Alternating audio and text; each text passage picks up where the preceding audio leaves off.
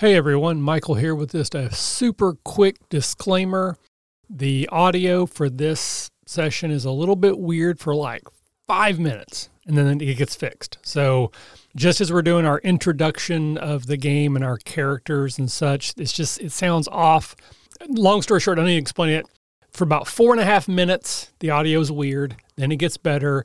So take 4.5 minutes, add how long this introduction has been, and then the audio is great. So if you're interested in the Dune RPG, then suffer through roughly 5 minutes of audio and then it gets better. Thanks, and on to the show. Yes, all right. Hello, and welcome to the RPG Academy Twitch channel. My name is Michael, and we're here tonight for another episode of the Sample Adventures. This is the aptly titled streaming show where we play through various RPGs using the sample adventure that is included in the game book, or in this case, a Quickstart, to explore and interact with the game rules and the world. Tonight, I will be playing Corbin Braylick, who is a reformed spice smuggler. And of course, again, I'm Michael at the RPG Academy. I did that in the completely wrong order, but that's okay. We're going to go to Big Al next. Big Al, introduce yourself and your character, please. Well, hello, I'm Alan, Big Al Nicholas, and I am playing Shara Fell, a Mentat. Excellent. And then on my screen, we will go next round to Kevin. So yes, thank you so much. I'm Kevin, and I am playing Anna Margrave, who is a Bene Gesserit novice. Excellent. And then last but certainly not least, Kaylee. Hi, I'm Kaylee, and I'm playing Talia Carell. She's a criminal. Excellent. And then leading us through this adventure tonight is Caleb, my favorite co-host, and yours, the Caleb G. Caleb, say hello to everyone, introduce yourself, and then just sort of kick us off however you would normally run an adventure. Alrighty, howdy cats and kittens, the Caleb G here. Pleasure to be in the lead narrator seat on tonight's Dune stream. We have been trying to get this game put together for like a year, I think, and life sucks. So here we are. I am exceedingly glad to not only be playing this game, but playing it with this fine group of people. We've been really excited for this for a very long time, and Dune is just such a great series. So we are going to play the pre-written starter adventure from the Quickstart guide called Wormsign. There were a couple different starter adventures we could have picked, and I like this one best, so that's what we're doing. This adventure is going to take place on Dune itself, the planet Arrakis. We are in the timeline here immediately before the Atreides are taking possession of Dune. The Emperor Shaddam IV has already handed control of Dune to the Atreides from the despicable Harkonnens. If you've watched that fantastic new version of the Dune movie, we are right after the Atreides took control with the Herald of the Change, and right before they land on the planet. So we're in this nice little sweet spot where Duke Leto of House Atreides has sent an advanced guard to Arrakis to start kicking out the Harkonnen rabble-rousers, start assessing the equipment they have left behind, start assessing the castles that they will be inhabiting.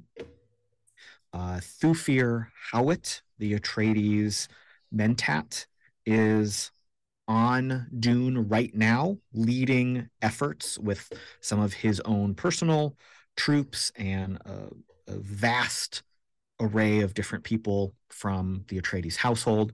Gurney Halleck, Leto's warrior troubadour, is not on planet, but he has sent some of his own men as well. So there's a lot happening. Let's, if we imagine the camera coming down from space and panning over Dune, this desert planet, the only place in the entire universe where spice can be found, spice being, of course, the most valuable substance in the universe. We're going to zoom down, and we are going to start with, I think we're going to start with Shara. Tell us a little bit about how you started working for Thufir. Well, I am Sharafel, and I am a very, very newly minted Mentat. I've just gotten out of the Mentat school. So once I got out of the Mentat school, the Atreides purchased my services, which made me extremely happy because I was happy to work for such a noble house. But then I started working under Thufir Hawat, which made me really scared because he's like legendary, and being legendary. He is a legendary Mentat. He has been in the game for generations. So he intimidates the heck out of me. But I'm still excited to be here on Dune, on the most important planet in the galaxy, working for this noble house. So I think it's safe to say that probably Thufir has a couple interns. I don't know what we want to call them, but he specifically chose you to come to Dune with him on this advanced mission for the Atreides. So that's both intimidating and amazing. That's right. So you know a little bit about what's going on. Thufir has briefed you, and of course, with your Mentat abilities, you're able to kind of think at that computer-like speed about what's happening. You know that you are being sent into the Viper's Den. You know that the Harkonnens have been holding Dune forever. You know that when the Emperor switched control, it was terribly contested. You know that the Harkonnens are likely planning to attempt assassinations and sabotage at every twist and turn. That's right. So you also know that it's your job to prevent all of that. And at the expense of my nerdhood, I would say, to quote from a completely different franchise, it's a trap. It's definitely a trap. Everybody knows it's a trap. Cool. So you are working in probably one of the Atreides kind of forward bases. They have been scrubbing the Harkonnens' former residence, but you're probably staying in a little base off campus, so to speak, with some of the other soldiers. You're not working directly with Thufir. He's bouncing all around. So you've kind of got your own little sphere of control here. The camera zooms out from you, and it zooms actually into the castle that the Atreides are going to live in. And it zooms in on Anna. So, Kevin, why don't you tell us a little bit about what Anna is doing and how she ended up here on Dune? Absolutely. Currently, she is standing very still as she is looking out onto the wide expanse of the surface of Dune in preparation for the moments ahead. This, like any other moment, is a moment of control, and Anna takes this moment to self-reflect. Anybody else who would look at her would see her not moving, but she knows that there is 1,000 things that blur through her mind as well as through her muscles that she controls in this moment. She came to this planet because she is actually one of the handmaidens of the Lady Jessica. So she has been sent here by the High Mother herself to make sure that the Lady Jessica is successful in her goals. And because of this, Anna has had a certain level of comfort in the house on the Atreides' actual homestead. And because of this, she actually is privy to some of Lady Jessica's secrets, but apparently not all, because there are rumors that there are things that are afoot, and she's trying to figure out what that is. Yes. So you were part of the crew assigned to prepare for Lady Jessica's arrival. Lady Jessica being Duke Leto's consort. They are not officially married, but Leto has taken no bride from any of the other great houses. He remains single and ready to mingle when it comes to ruling authority in this universe. Over the past few years, Leto has been rising in popularity. He is known throughout the universe in great favor. People are attracted to his natural charisma, to his love of the people. People are loyal to him simply because of how magnanimous he is.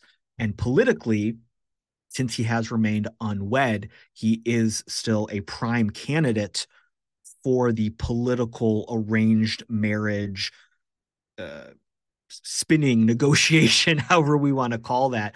He's an handsome target that a lot of people are after, but he's got the hots for Lady Jessica, so he's going to stick with her. Anna, you are one of several other Bene Gesserit novices that have been sent here, each with the same general orders and instructions from Lady Jessica, but you've each been given kind of some private orders as well. Mostly you are working with Thufir's men to make sure the house is completely free of booby traps, spies, poison dart shooters, recording devices, all that kind of stuff. Your duties have mostly kept you inside. However, several times you have ventured outside, either in the city or out into the desert, although that is a little bit more rare. It's not foreign to you to go out of the castle on a more active mission, but you are mostly inside doing spycraft things. Of course. The Bene Gesserits always operate on multiple levels simultaneously. Mm-hmm. So your mind is always kind of thinking a little bit about what's going on. So the camera will zoom through the castle and the new Atreides domain and come out through a window. We'll see that great cinematic shot of Dune. I feel like the sun is coming up right at this moment. So we've got this wonderful shot of the sunrise, of that glare off of the desert. Possibly there's something moving in the deep desert. You're not sure. It might just be a mountain. It might be a mirage, or maybe it's a giant ass worm. You don't know. But then we will zoom down into the landing field, some of the equipment fields of the Atreides, and two figures are working on a thopter, the kind of bug-like flying devices of the Dune universe. One of them is an older gentleman. The other one is a younger figure. Let's talk to Corbin first. Corbin, Dune has some sad memories for you, doesn't it?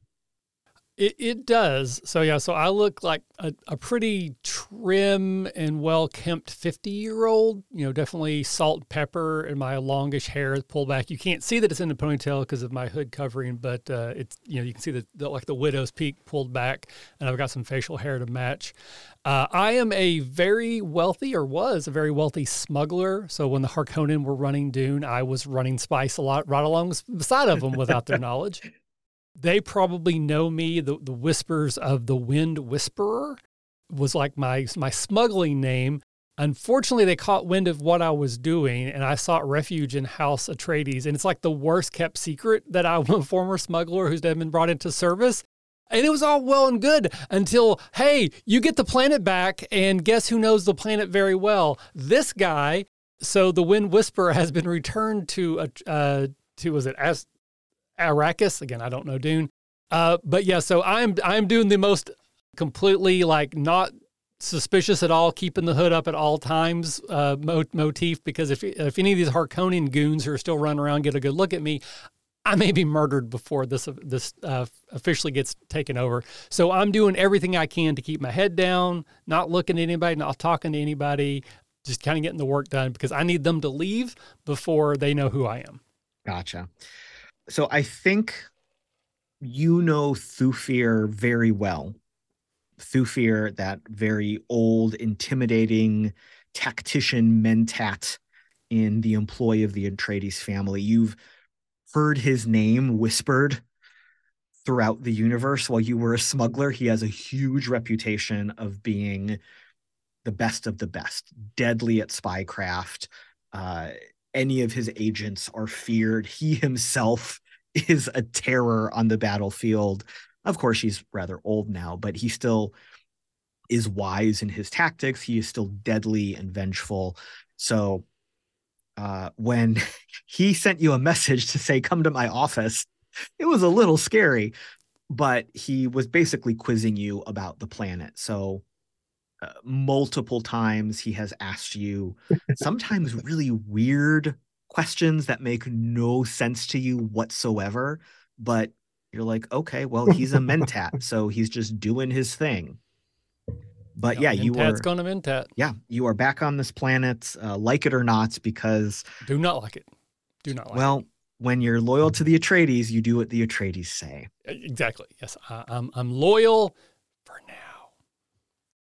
And our last figure here, very near to Corbin with what he is working on, is probably a younger, slimmer figure, Talia. Tell us a little bit about yourself and what you're doing. Yeah, Talia's in her probably young 20s at this point. She has surprisingly pale skin for somebody who is a native to Arrakis and who has lived in Arrakeen, the capital city, for her entire life. She is sitting underneath the Thopter on the anti-sunward side, using its shade to kind of keep cool. And she has a knife that she is very carefully sharpening. The blade having a green glass, green glass tube running up the middle that she very carefully is avoiding with some sort of like purpose. A core. Yeah. And she's listening to Corbin as he just bitches about everything, the heat, the humidity. Even though it's a dry heat, he's still bitching about the humidity and the fact that he's got sand everywhere. And she's just making occasional she is sporting a rather impressive bruise on one cheek from a scrap the night before in the local bar, and a little bit of a headache from the hangover that she got after the scrap in the local bar. But she's sitting there because she's worked a lot with Corbin since he's come back, and because he's one of her contacts that helps get things moved. Yeah, I'm very performatively complaining as if I've never been here before. 100%. It's so over the top. It's sand. It gets everywhere. I hate it. Talia is just like, it's so coarse. It's so cool. Yep, it is absolutely the worst. Even though she knows he's been here before, she's been with him before on this planet, but you know what? She's been assigned to work with him now that he's kind of assigned to the Atreides. And so, she owes the Atreides a bit of debt, and not like monetary debt, but they gave her a purpose and kind of took her off the streets. And, well, their goals align right now. They get a beautiful new planet to rule over now that they're kicking the Harkeys out, and she gets possibly to rule the streets one day. So everybody washes everybody else's back with, some low grit sand. Speaking of an assignment and a mission, now that we have met our four characters, we will jump forward in time momentarily, a little bit later this same morning. And that Thopter that was being prepared is now flying across the desert, and all four of you are inside. The sun glares off the Thopter windshield as you crest over the immense stone wall that surrounds the city of Arrakeen. Before you stretches an ocean of sand, a vast desert that covers the entire planet of Arrakis. While the cockpit is air-conditioned, you can see the shimmer of heat haze rising from the waves of dunes ahead of you, stretching beyond the horizon. You have set off today to investigate reports that a group of spice mice. Disney owns Dune now. Shit. Damn it. Spice smugglers might be operating in an area your house, the House Atreides, has contract to harvest spice. It is your job to find their base and, if possible, put a stop to their activities. However, spice smugglers can often have useful contacts, and occasionally the loss of a little spice can be worth a new ally. So the four of you are crammed into this Thopter cockpit. And my first very important question of the game, who's piloting this ship? Who is flying this thing?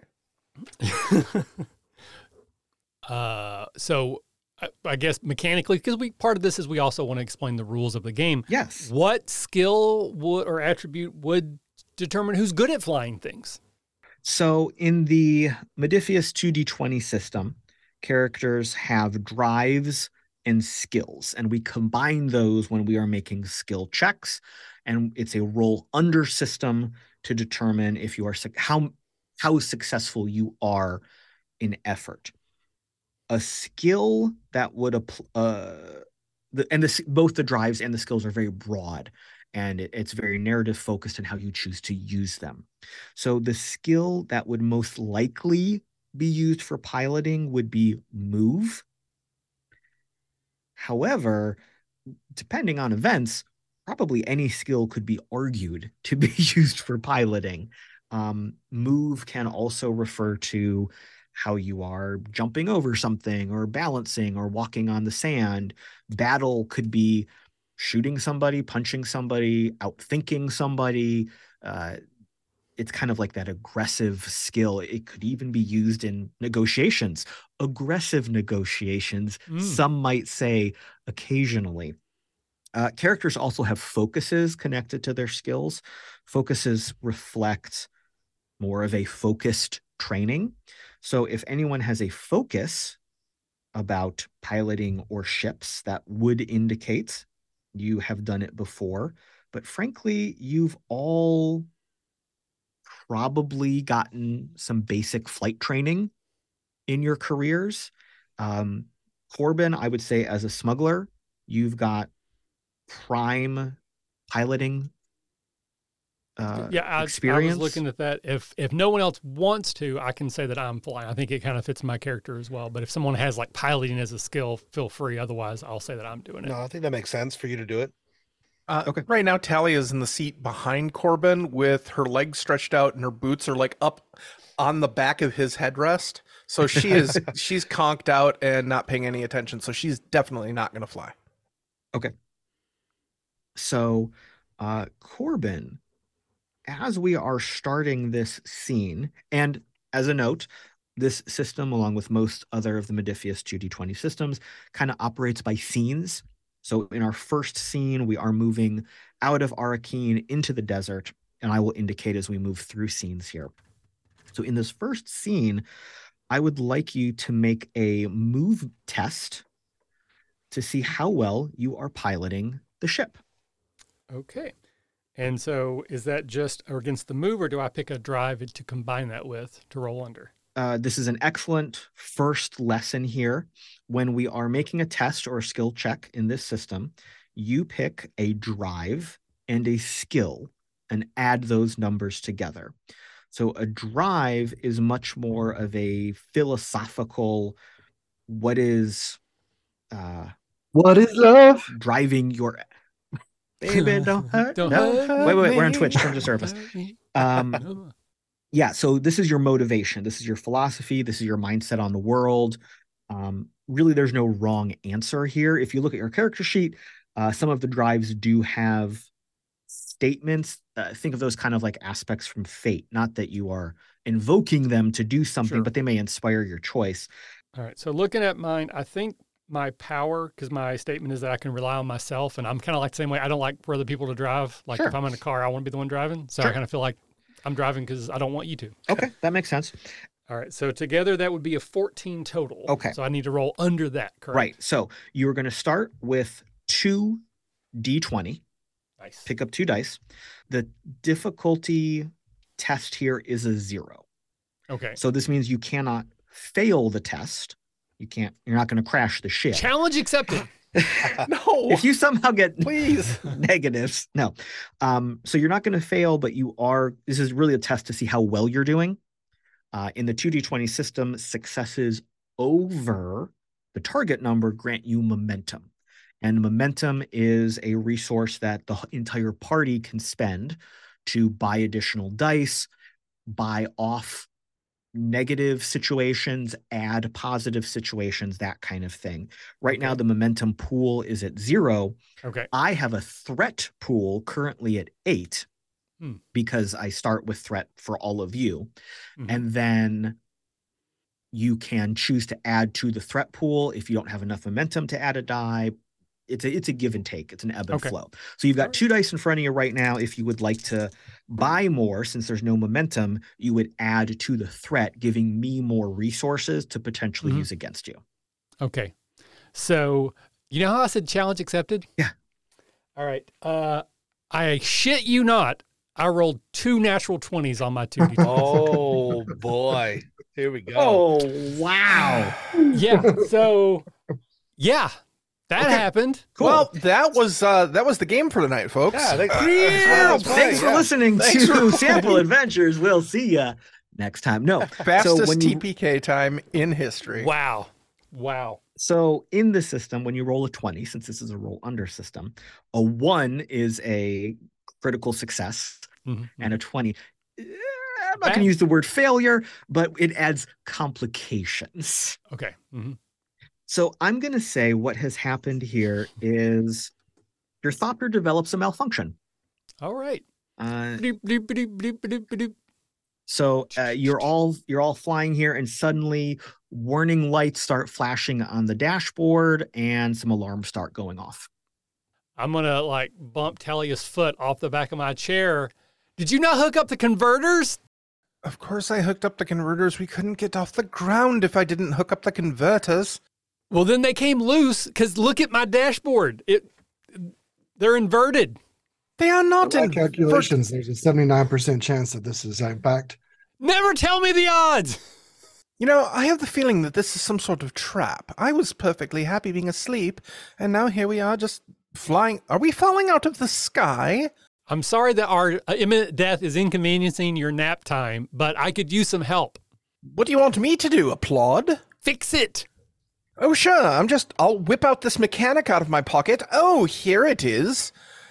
Can I I wish to attempt the tech support's final option and whack the dashboard to try and get it to work long enough for us to get to where we're going.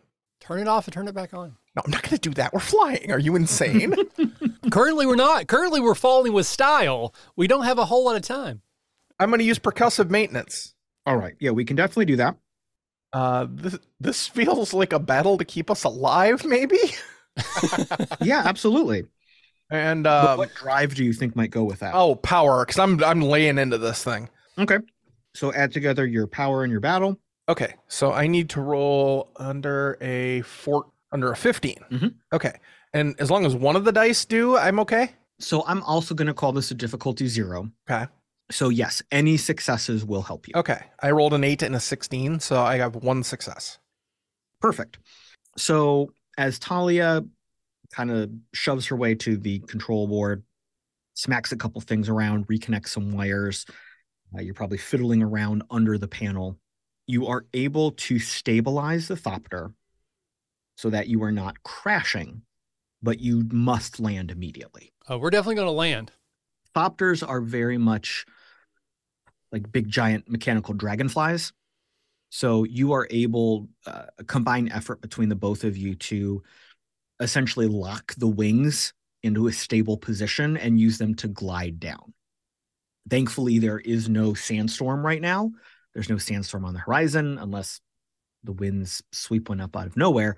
But the Thopter is thoroughly toasted as you collide into the sand of Dune and probably skid a couple hundred yards and spin a little bit. The Thopter thunks to a halt on a rock, and you've all landed. I blame the Harkonnen. I seal my still suit right away. Speaking of still suits, you are all equipped with non-Fremen made still suits, so they're fine. They're commercially made, so to speak, but they're not the good ones. but they'll take care of you. Mine says Acme. That's fine, right? Yeah, it's totally fine. If anyone is unaware what a still suit is a fantastic piece of technology. It is a total body suit that allows you to reclaim all of your body's moisture here in this desert planet. So none of it escapes, and you are able to recycle all of your waste products during the day and stay alive. And the water tastes fine, even though it's kind of warm and brackish. But that's why people on Dune kind of stink. Mm-hmm. But that's why we have spice, which smells real good. Mm-hmm. Mm-hmm. So I'm going to assume loudly that this is some sort of Harkonnen sabotage act. They're just trying to like screw us over, even though it's probably my fault. And then I'm going to start seeing if I can fix the ship. And you said we're on a rock, right? You collided like into a rock. So Anna is going to slowly stand, open the side door, and step out into the sand, looking around to see how much damage we have taken. So the first thing that hits you is just a wall of heat and light. No matter how many times you leave Arakeen, the desert always is just oppressive. You probably grew up, I don't think you grew up on Caladan, but you probably came to Caladan, which is the Atreides' home planet, at a young age to work with Lady Jessica. That planet is lush. That planet is temperate. It is water. It is gorgeous forests. It's mild and temperate. There's no hot jungles. There's no really hot summers. The people you work with now don't understand the concept of a river, let alone an ocean. If you tell someone, oh yeah, we would go to the ocean in my youth in the summers, what is an ocean? And you would say, it's where there's tons of water. What the hell do you mean? Right. Like they cannot mentally comprehend where you grew up, the memories you have, the experiences you have.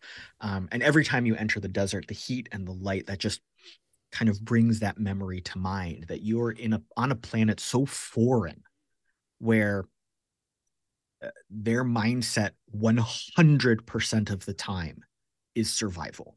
There is no relaxing at home. There is no comfort. There is, how do I get through this day? Right. Committed to that 100%.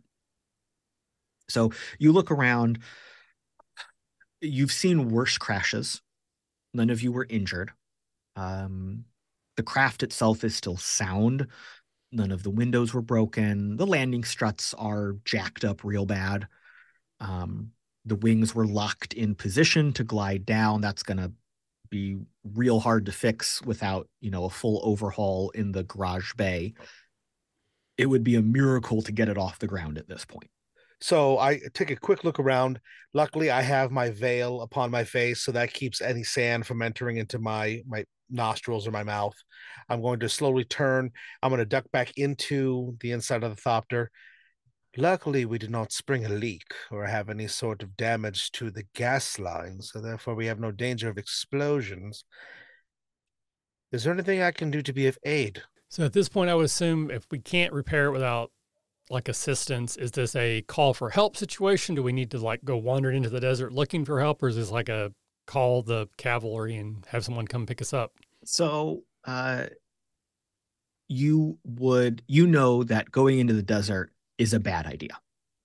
You know that outside of the city walls, that is Fremen territory. You know that the Fremen are deadly. The desert is deadly. You know there's no hope to be found. You can radio back to the Atreides base and ask for help. But you also know that you were sent out here on a mission. And even though the ship has crashed, you could still try to complete the mission while you wait. Well, so at least it makes sense to me to go ahead and call for like a pickup. Sure. But like we can assume that it's going to take them a while to get here so we can continue the mission, but we're not going to wait till we're done before we call for help. Yeah, absolutely. Yeah, so you can radio back and you use, Atreides battle language codes to indicate your position so any Harkonnen spies wouldn't know where you are immediately. But something comes to mind specifically very quickly to. So something comes to mind very quickly to Sarah. You are in the open desert. What else is in the open desert? The worms. And you just had a big old collision onto the sand. Yeah, Shara is going to recommend to everybody that we get out of the Thopter and onto this rock as soon as possible. So we're between a rock and a hot place. Yeah, we have most certainly called a worm. It's almost impossible that this kind of wreck would not attract one. The amount of reverberations from hitting the sand multiple times and skidding and slamming into this rock. There's a worm coming, so we need to get out of this Thopter and onto the rock. I will listen to the smart person, which is obviously not me. So yes, we'll get on the rock. Grab my pack of gear and head out and get to the nearest rock. And I will cautiously, slowly follow them onto the rock as well. Everybody will see, everybody being the audience will see now that I am considerably shorter than everyone else. I'm very petite. I look like I am just over 5 feet tall, very thin and lithely built. You can maybe even mistake me for a child or a preteen, maybe. But I have a veil on, so you can't exactly see my face to see what age I might be. So you all exit the Thopter. You have your personal equipment with you. You also have some basic survival equipment that the Thopter was packed with that you can easily carry with you. And I would like everyone to make a discipline test. So this is going to be a difficulty 2. Meaning you need at least 2 successes to pass this test. This is a test to observe your environment and make some determinations about the next steps and your mission overall. Is this 2 between all of us or 2 each of us? So we have a couple options of what we could do. You could each make this test separately, or one of the rules we could take advantage of is a combined test where one of you is essentially the lead character and the other folks roll to assist. Let's do that. I like that because I'm pretty sure we have a very disciplined mind here in the group. Yeah, my discipline is top notch, baby. All right, so I'm going to take a stab here and say that Shara is probably our lead roller. Yeah, we got this. Okay, so here's what we're going to do. Everyone else, you are still going to make a discipline test. So pick one of your drives to add to your discipline. You are going to roll 1 d20 and try to roll under that sum. So Al, before you make Shara's roll, let's go around the horn here. Michael. Success. I got a 3 that time. Nice. Under 10. Actually, that may give us an interesting new part of the rule here. Let's look at your character sheet real quick, because one of the things with these systems, characters also have focuses. And if a focus, which is kind of like skill training, specifically applies and you roll under that number, it's 2 successes. So Corbin has 2 focuses that I think could very easily apply here. But I think smuggling is going to be the most sense, because part of smuggling is surviving, observing, situational awareness. I'll allow it. Good. We got 2 successes right now. Kevin. Well, I am curious because my character, one of her talents is that she has pranabindu conditioning, which is whenever she does a discipline test that could rely on the control of her body, she can re-roll if there's she can re-roll a single d20. Yes. So could I potentially do that? Yeah, absolutely. Okay. So I needed to roll below a 12 and I rolled an 18. So here I am re-rolling and getting an 11. So that was perfect. Well used, I suppose. All right. So yeah, pranabindu conditioning is basically that special Bene Gesserit body control training.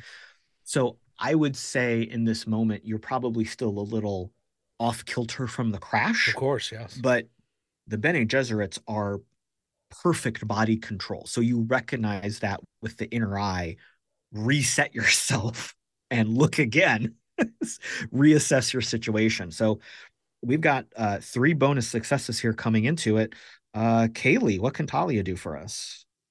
Can I screw it up at this point? I mean, that seems to be our pattern. I mean, if you roll a 20. well, here we go. So my discipline is a 5. And, well, I'm letting the hyper-aware people take points. So that requires a little bit of faith, even though that's not really my strong suit. So that's going to be a total of 12 I have to roll under. And that is an 11. So very close. But I put my faith in my companion here. Well, Shara, you've got 4 bonus successes coming into this check. No pressure then, right? Yeah. So my discipline is like I said, top notch. It's a 7. I do have a focus in it of command, which probably applies. Yeah.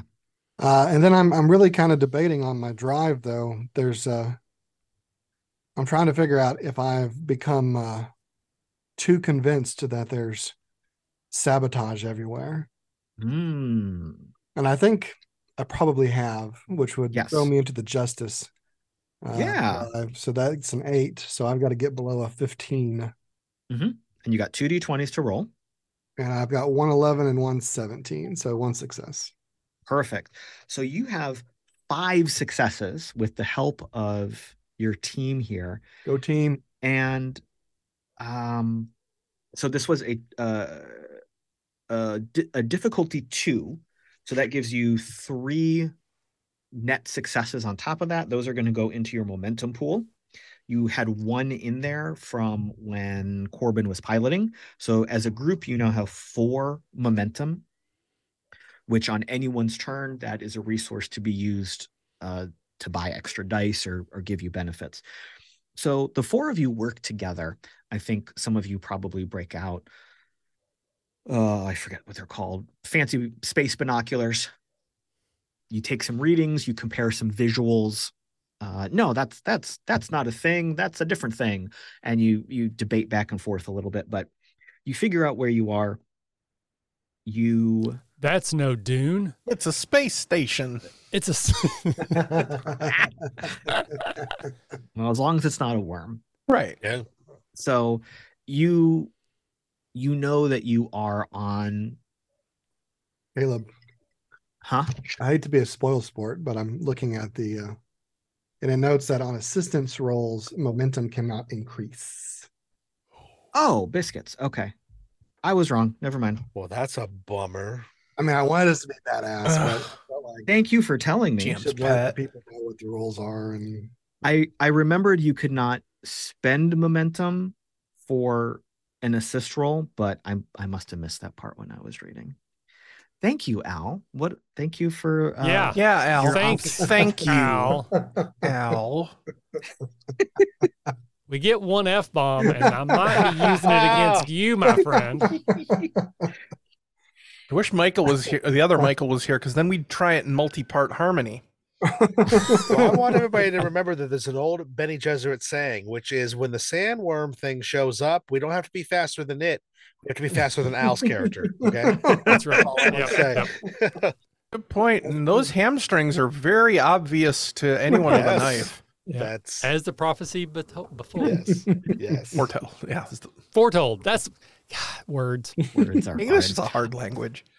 English is hard. Rules are hard. But here we are having fun, so we're doing it That's right. Never mind. Whoa, we got a catchphrase. Wow. Look at that. Right on, boys. So, right on time. Take a drink. We'll move on. So you are on a smallish rocky outcropping. It's not like an island of rocks. There's others around you, but you are in the desert. The city is not nearby. There are kind of lines of rocks all around you. There's just different outcroppings you could get to. But what you also see is that there is a group of tents a little ways off. There is a larger outcropping that at its base you can see, not its base, but kind of halfway up, you can see an entrance to a cave. And on top of this outcropping, you can see the domes of tents. And you recognize them as survival tents that are typically used in the deep desert.